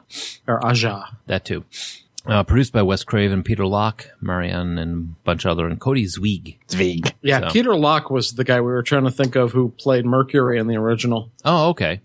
Well, it's based pretty much word for word from the original Hills Have Eyes. Kind of. I mean, you can, if you've seen the first one, you can guess what's going to happen next in this one pretty easily. Yeah, like we won't have to go through a plot by plot, point by point on this one because it's pretty much a direct remake with some slight changes. Starring Aaron Stanford, Kathleen Quinlan, Vanessa Shaw, Emile de Ravin. Oh, she's awesome. Emily de Ravin, if you were ever a fan of Lost, she played the pregnant Australian girl. She's an Australian actress, been in a lot of stuff. Once Upon a Time. Claire? Or Yeah. Neil DeRaven if you're American. Yeah. Dan Bird, Robert Joy, and Ted Levine. And, well, Yeah, she has a passable American accent in this one. yeah, she does, for playing a mutant. I didn't realize that was her. Yeah, she was, well, she wasn't playing a mutant. She was playing, No. that's the actress that's who right. played Brenda. That's right. Yeah, she was Sorry. playing the younger sister girl with the bra on. Barbie. Right. Brenda. Right. So, But I didn't realize that was the same actress, that's all. again, we have a family who we like marginally more than the first movie. You forgot Well- Billy Drago. Sorry. Why don't you just say, hey, Billy Drago too? Billy Drago plays Jupiter. Why are Who we barely see any of. We don't see Jupiter till the end. Yeah, but anyway. I know we usually hold to the end to give our impressions, but I'm not going to be able to. My opinion of this is going to be pretty obvious at each point. So this movie was widely panned, and I don't understand why. We were talking before the show about any time we thought that a remake was vastly superior to the original, and this is going to be a controversial opinion, but for me, this remake is overwhelmingly better than the original. Well, good. It's what I like out of a remake. We've talked about different philosophies on it. It's got all of the elements of the original with updates where appropriate for the difference in time, all the decades that have passed. And the acting was weak in the original. It is overwhelmingly improved. The characterization was flat in the original. Every one of the characters picked up a dimension in this one. The plot went from very simple and very basic. It maintained the basic structure. Every single one of the plot points were hit, but there was a little bit more backstory given. And I don't understand the hate for this remake. I thought it was a direct upgrade in virtually every way. And he made the hill people frightening. Because in the original, they're kind of imposing, but they could have been any biker bar in the country. This was actually something where you feared the characters. And that's the thing, is there's something about a horror movie where in the original, the monsters were the interesting characters, but they weren't all that scary because you didn't care about the characters who were being hunted. In this one, they bothered to make the characters enough of people that it actually had a little bit more impact when they died. So yeah, I mean, it's not even a lot. I mean, it's not like they turned the dial from 2 to 10. I mean, they just turned 2 to 5 and gave you enough familiarity with the family that you could identify with them. Right. You're not just identifying them visually. You know something about the relationships between the various characters. Like, you know that Big Bob and his son-in-law don't get along. And they're from different worlds. And you get more of an impression of Big Bob is such an asshole because he's overcompensating for what a failure he is. So he's dominating everybody in his life. And he has the great voice of Ted Levine. I thought it sounded like Gabby. I know. Gabby Johnson. No, well, I'm born here. Now I'm going to die here. I mean, I'm a fan just from the pedigree it has before it even started. I knew just visually it was going to be amazing and that it was going to be bloody and just a lot of fun. But I was kind of of the same mind, Josh. This was kind of when I was still kind of middle ground about remakes. And for me, I watched the original after I watched the remake, and I agree with you 100%. I think this is far and away a much better movie. No offense, Wes Craven. I think that the bodies in this movie carried around a lot more blood than a normal human being. I had a little bit of an issue with the fact that the baby was named Catherine. Well, she was Katie in the first one, too. Yeah. Now, when it didn't, for some reason, I mean, again, for some reason, it didn't affect me as much in the first one as it did in the second one. Because she was a prop in the first one. She was barely, she was like a MacGuffin, a prize. In this one, the baby was even a character. Yeah, I definitely agree with that. As was the parakeet. There was one scene where they cut to the baby's face, and the baby was the only one that looked scared. It was really funny. I think it might have been in the first one, but I don't know. So, unusual things that happen in this one that are a little bit off then from the first one. Beginning scene, lab techs are checking out the radiation levels. It's a great scene. It is a great scene, but here's the thing. 4 lab technicians disappear from the duty that they're supposed to be doing, what they're supposed to be doing. I'm sorry, but there's going to be cops, people. I mean, once they get there and find blood all over the place and the body trails being drug off by the truck that they had, they don't just go, oh, well, Frank, Tom, and Jerry, they didn't come back. I guess they went on their 5-day weekend or something like that. Watch the sequel. Yeah. Yeah, that's addressed. That is directly in the sequel. Kind of, yeah. Okay. The sequel to Hills Have Eyes 2 actually deals with the fact that the National Guard comes out to find that, government people have been disappearing. Okay. Right. And it all deals with the National Guard versus, the dumber National Guard people, not the good ones, versus the Hill people mutants. Cool. Yeah, and also like the mutants, their story reminded me a lot of like the Fallout games and anything that has to do with like terror of like nuclear war, like Borderlands. Yeah. Okay, so some of the things another thing that I thought about this one is the old man at the gas station. He's a dick. In the first one, he's like, "Oh, don't be going down there." And this one, he's like, "Hey, just go down that way." But he wasn't that way until. No, he was that way because he got that bag of goodies and he was just kind of like, oh, well, I guess I'm going to keep doing this. He wasn't, I mean, his effort to escape wasn't exactly wholehearted. No, he originally wasn't going to, but when the girl saw the bag of goodies, that's when he realized he didn't have a choice because he figured she knew what was going on. And so he had to do something. He was covering himself. Yeah. So he could make his getaway. He had a motive. Unfortunately. And I don't think he regretted it, I think, when he noticed they had an infant with them, but he'd already sent them down the road. He can't just back up and say, oh, I was sending you to your death. Sorry, don't go that way. Turn around, head the other way. Well, we also learned right away that the mutants aren't like they were in the original because they don't really talk so much as not they communicate differently. Let's put it that way. They're not quite. And it's a big reveal how they're being organized in this one. The character of Big Brain, eventually you encounter him real late in the movie and he looks just like a helpless slug, even though he's got better powers of speech than most of the rest of them. He's the one planning he's the rabbit in this one. Yeah. No, that's true. He is. He's the big brain. Yeah, he's the mastermind. Check out the Big Brain on Big Brain. Yeah, don't get me wrong. Oh, go ahead. I was going to say, one of the things that I didn't like about this movie versus the other one was it was just much harder to distinguish between the members and who was who and what their role was. Like the guy with the neck brace thing, it was never really explained who he was or what was going on with him. That was played by Greg Nicotero, incidentally. That was Satellite, I believe was his name. Yeah, but I'm just saying, like, it was never really, I mean, he just appeared and then appeared again and then he died. Sist was his name, I'm sorry. He was the one that was a little underdeveloped, but all the rest of them, like Lizard had the spike strips all over him Yeah. in the final scene, so you kind of understood his role in trapping people. Mama just kind of disappears in this one, like after knocking out I want to call him Ross, but he wasn't Ross in this one. He was a character of all of his own. Doug. Aaron Stanford. And I just thought that the extra time that they spent in establishing the characters' relationships and a small characterization was time well spent, as well as doing a lot more of the show don't tell. Well, and I have to say that Pluto was a lot more menacing in this. That was a dad guy, right? Wait, or am I thinking of Jupiter? Wait.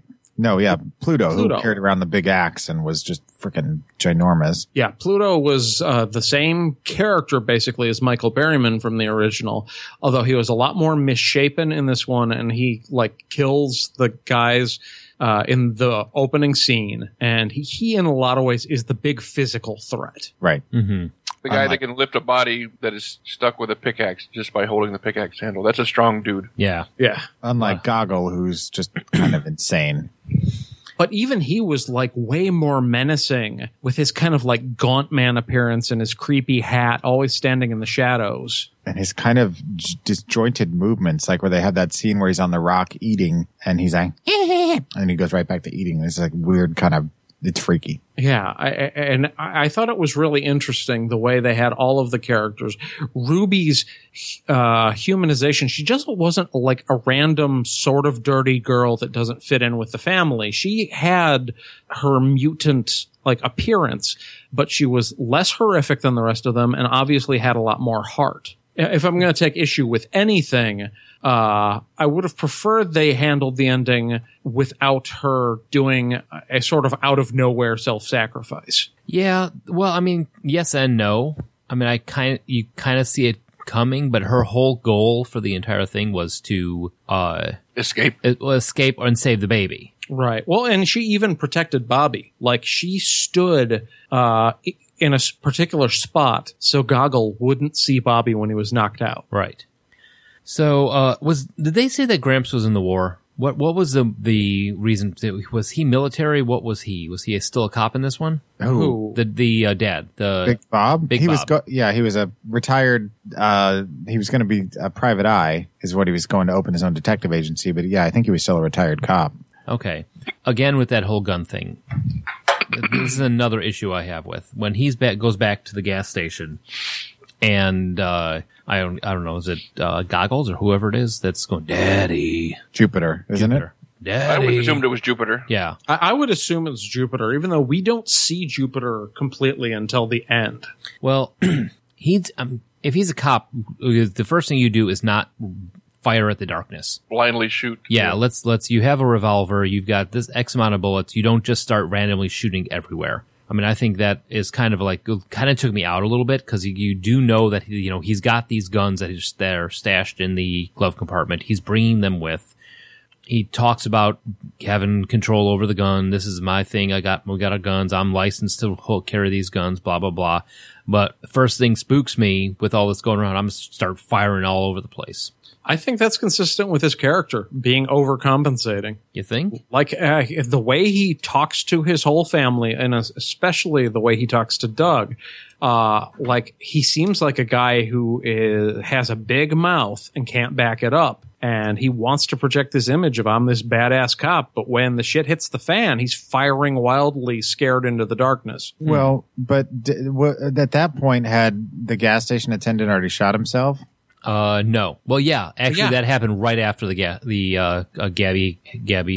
Syphilis did that. So at that point, I mean, he's kind of realized that something's wrong and there's nobody else out there. So maybe his logic was maybe a little bit more. There was a little bit more logic there. It's still dumb. Don't get me wrong. He's rattled from having seen a guy blow his own head off. And then he kind of, I think, in that moment thinks that the danger's past. It's like, this was really fucked up what happened. But then he starts hearing Daddy from the darkness. And I honestly think he was a guy who was overcompensating for his own failures. And that's the reason he just starts blind firing. All right. It was definitely every time they all fired into the darkness, it was driving me crazy. I'm like, stop.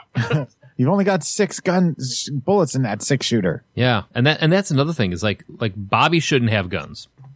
That's true. Bobby When he's running away and firing behind him, I was going insane. Oh, I knew you would be bugged by that. It was kind of dumb. I agree. It's like you had a clear shot at him when you were both standing still, but you wait until you run away to fire behind you, like just like when Mom disappears, or when they near the end where he takes the body out of the truck, and he's sitting there eating, and he's got the gun, and the guy's back is to him. Yeah, you got the clear shot right there, and he waits until he calls attention to himself. Yeah, and then running away to start firing. In the meantime, you got a bird and you got the rabbit, but you didn't get him.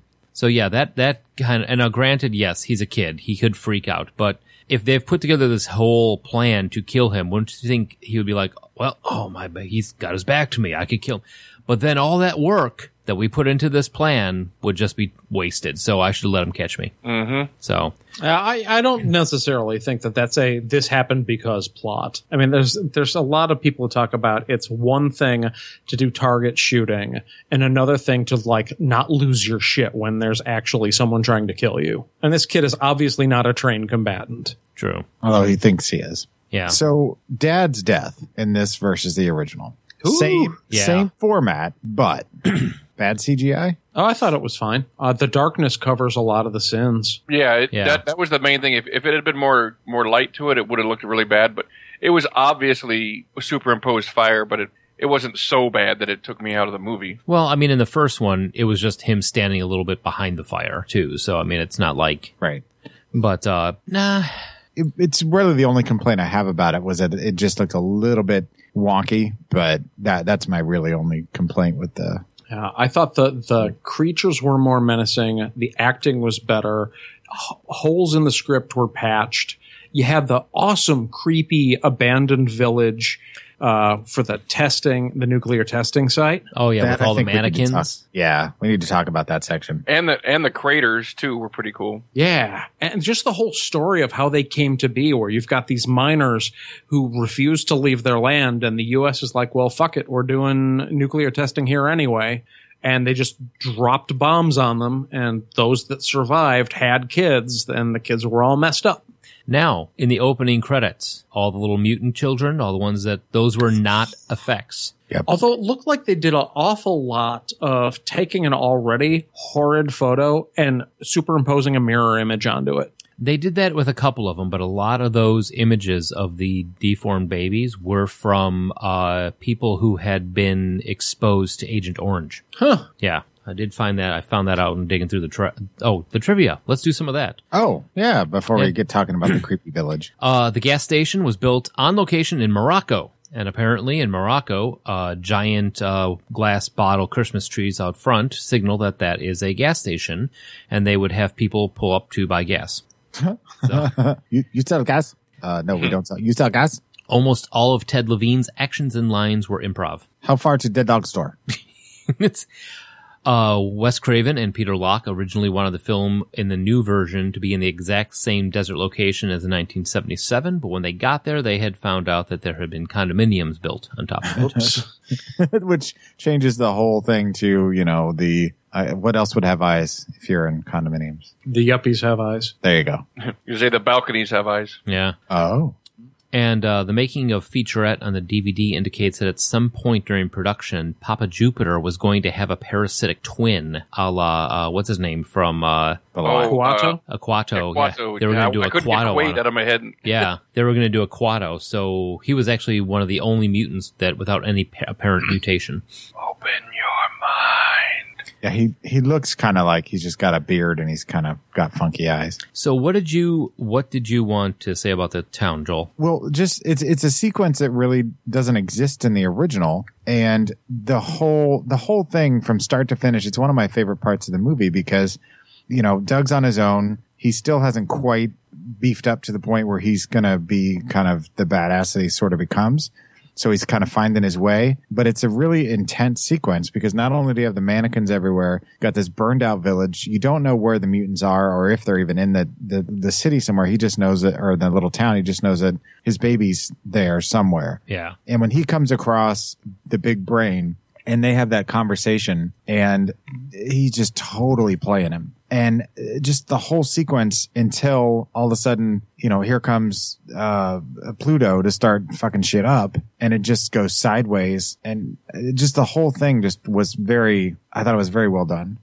I really one thing that I did notice during that whole scene with Pluto chasing after him with that huge ass axe was the music in this. While it was pretty much absent in the first one, this one really did. I mean, it did a good job of setting the emotion of what's going on around there. That kind of, yeah, that kind of, and then when the chase goes on, there was a lot of really good music going along with this. I actually enjoyed the soundtrack of this a lot. It carried you pretty well through the whole thing. The whole fight in the house was fantastic. I mean, it was a great mix of the guy getting out of the way just in time and then random luck in that also. And then he gets a hold of the flag +2. Yeah, flag +2 against mutants. So he gets that, and then he gets the Vorpal axe because after that, he's almost nigh unstoppable. Well, he's been beat to hell, too. Like, he took some really good hits for a little cell phone salesman. Yeah. Plus, he took out Cyst and Big Brain, and well, he didn't take out Big Brain. Beast took out Big Brain. Oh, that's right. Big Beast came back. And who ended up taking out Mother? Anybody? No, I actually think that Mama probably escaped with the twist at the end. Yeah, I mean, it could well be that Mama picked up Goggles' binoculars, and that's who it was who was watching them at the end. Yeah, at the very end. So you've got that going on, and one thing I have to say, Big Brain sings a better national anthem than Roseanne. One thing that did bug me a little bit is they sort of kept the planets theme with two of the characters. You still got Jupiter and Pluto, and you've still got Ruby retaining her original name. And then they kind of decided to go more of a Hellraiser. We're going to name all the other mutants based on something to do with their way of killing people or their deformity or both. And I just kind of felt like they should have either renamed all of the characters or none of them, like stuck with the planets. Well, maybe there were, they had like 4 more that were named after planets, but then they died. Well, maybe. And considering Wes Craven and what you talked about earlier, with him not planning a sequel, he could have a limited number of characters with all the planets, whereas this one, they really lead you to believe that there's a whole civilization almost of mutants, or at least a lot bigger number than in the original, so they would have run out of planets. Mm-hmm. I suppose that's fair. And like when you get into the sequel, which I have not seen, but I know a bit about. I own it. I do know that they get into another family. And apparently there's a comic book that links the two of them and shows what happened before the first one. Yeah, there's a graphic novel that you can get access to on the second one, which is a lot more. It's dumbed down a little bit, and it's a lot more kind of over the top, if that's possible. But it's a lot of fun. It's a lot of fun for a sequel. Anyway, so back to what else was there in the original or in the remake that was different aside from the ending? The trap that they set with the pieces that were brought from the town was just a warning system, not this weird half thought out trap the leg. Yeah. It's a minor difference, but it was more in keeping with their capabilities. Yeah, that's true. And you know what? Wes Craven kind of likes the whole, like at the end of Nightmare on Elm Street. Let's wire up the house with exploding light bulbs. Let's put some sort of like A-team type thing together to, right. To help beat the bad guys. I do have to say, setting the tire on fire was a cool idea for a like a signal. Because when the sister comes out there, puts the lighter fluid all over the tire, because that sucker's going to burn forever, and it's going to burn black. Yeah, I mean that was actually I thought was when she did that, I was like, that's actually really smart. And then after she got bitched at by her brother. Yeah. So, but then again, everybody was kind of bitching at each other. Yeah. The fishing wire thing was pretty cool. I did like that. And when the trailer explodes, just like in the first one, when they cut to Bobby and his sister hiding over in the rocks, the look on Bobby's face has this whole "damn, it worked" look on his face, which I thought was pretty cool. Don't know if you noticed that. Well, as Josh said several times, I totally agree with him. The acting was much better in this movie than the first one. Yeah, this probably isn't going to crack my top 10 of horror films, but this is one I'd watch again. Like, I'm a fan, and the original one, I appreciate its place in early horror history, that late 1970s low budget. But, I've seen it now. I probably don't need to see it again. This one I'll probably watch again. I agree with all that, yeah. He agrees. Gosh, it seems like there was something else that was later on. We did learn the difference between Let's Eat Mom and Let's Eat Mom. Yeah, that too. Well, the dog was not supernaturally intelligent in this one. Beast was still an effective killer, but he tore Goggles to bits, and Goggles is kind of the analog for Mercury in this one. Instead of knowing to just drag back the radio, that's more of a Beast happened to walk back to camp gnawing on the arm, which had the radio still attached to the hand. Mm-hmm. Well, there was the trailer sequence when all the assaults are happening. That one kind of ratcheted things up to a weird level too, especially when he eats the canary and he rips the head off and then squeezes the juices into his mouth. Oh, yeah, and he also had the weird, gun to the head of the baby forced breastfeeding scene. See, Yeah. That is the point where I turned it off the first time. That's where I'm kind of it was the end of the day. I'm like, okay, I'm going to watch this movie. Horror movie, kind of making sense. Same as the first one. Da, da, da. All right, you know what? I'm out for right now. I'm going to have to regroup and come back to this because that got weird. Yeah, just a little bit. I almost was ready to see Bobby get shanked by the fact that his pants fell down. Sorry. No, Why don't I remember that? What are you talking about? Because it's after he walks up to whoever's eating mom and just a blind fire in behind him, running away, and then he trips and falls, and his pants, his ass, is all the way out of the back of his pants because I guess I didn't notice that. Well, I mean, I did. I was just like, God damn it! If you die because your pants fall down, I'm gonna be kind of pissed at you. I'll kill you myself. Why are you staring at the boy ass? Because we're already flagged. Why weren't you? That's the better question. Yeah. Yeah, flat trick. So I'm disappointed in myself a little bit. Now you know how we feel. So basically the rest of the movie plays out very similar to the original, other than the very last sequence, the very end. Right. They actually show a little bit past the end. They don't have the weird fade to red Sam Peckinpah ending. Yeah. You just suddenly, okay, well, we're done here. No, everybody's got the closure they need. We're out. That's a wrap. And I guess that's a choice you can make. You could say, well, what happens to the survivors after that? It's not interesting. We've seen what matters, but I don't know. It just didn't feel. There just needs to be a little bit of giving the audience a second to take a breath and go, okay, they won. Yeah, I agree. So But you can't build up all this tension and have all this mayhem and have everything and then just boom, okay, we're done. well, in this one, as they kill the last of the mutants, or so they think, and they're all, kind of thinking, well, maybe it's over. All of a sudden you cut to first person perspective where it zooms into the goggle or a pair of binoculars that have a green tint to them, like a military type binoculars or something. Night and vision. See somebody staring at them from one of the hilltops in the distance, watching them through the binoculars, and then cut to credits, indicating that it's not over yet. Yeah, and sets it up for the sequel Purposefully. Yeah. But again, it's I think it was Josh, you said it was probably mom. Mom gets away. Well, I don't know that that's necessarily the decision they made, but had there not been a sequel, that's definitely an interpretation. Yeah. Well, and in the sequel, they get further into it. The first half of the movie takes place outside where the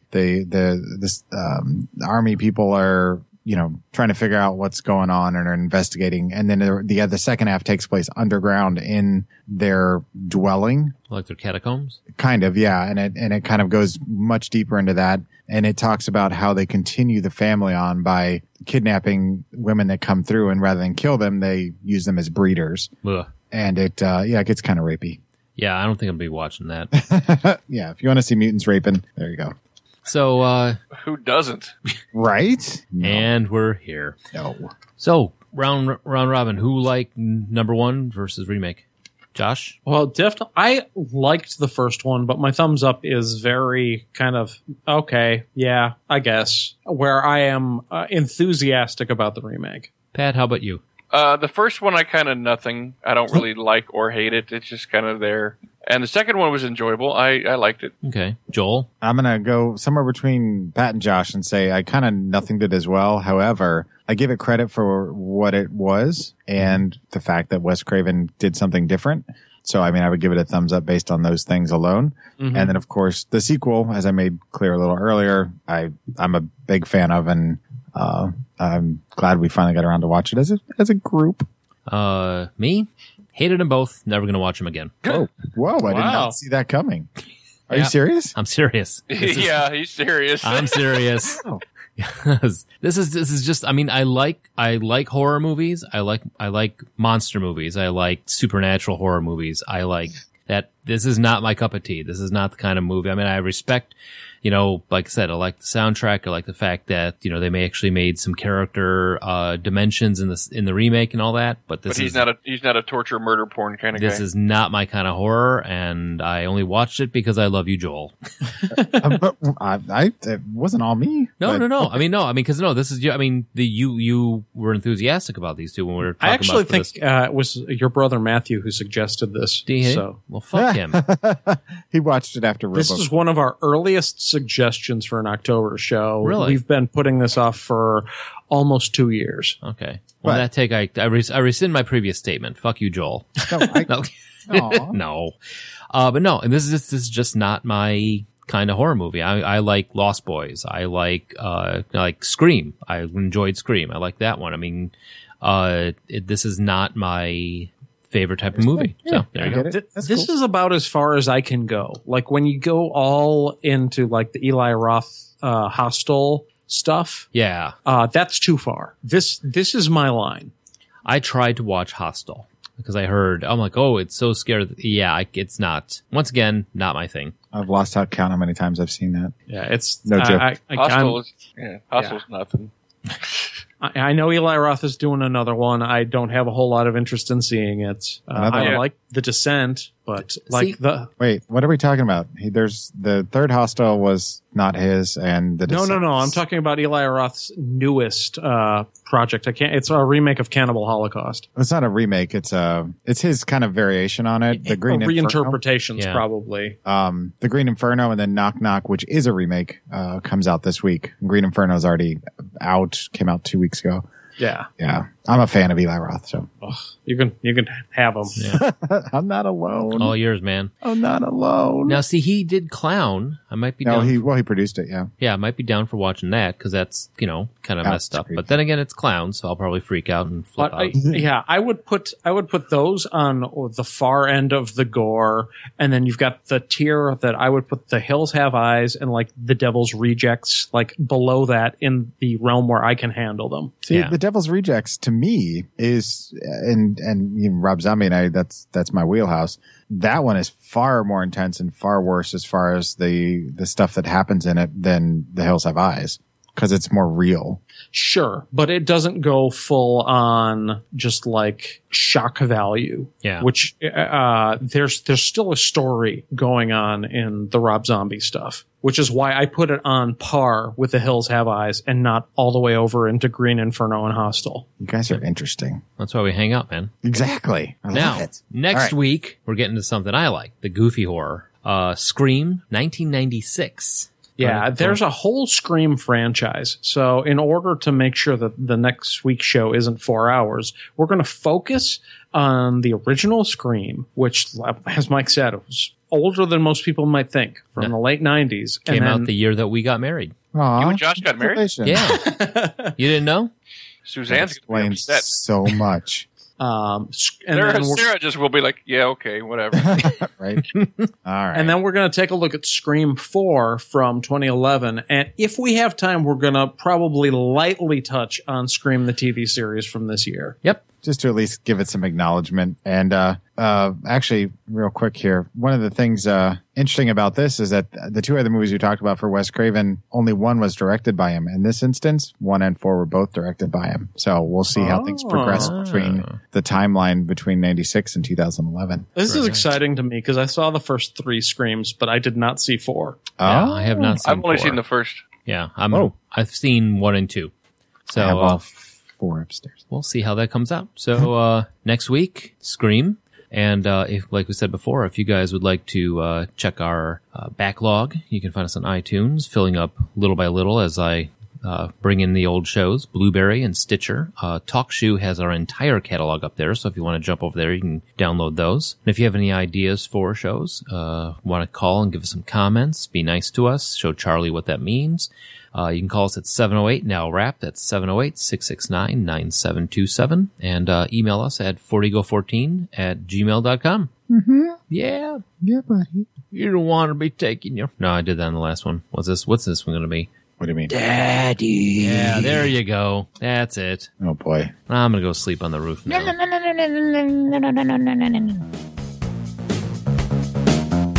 No. Good night, folks.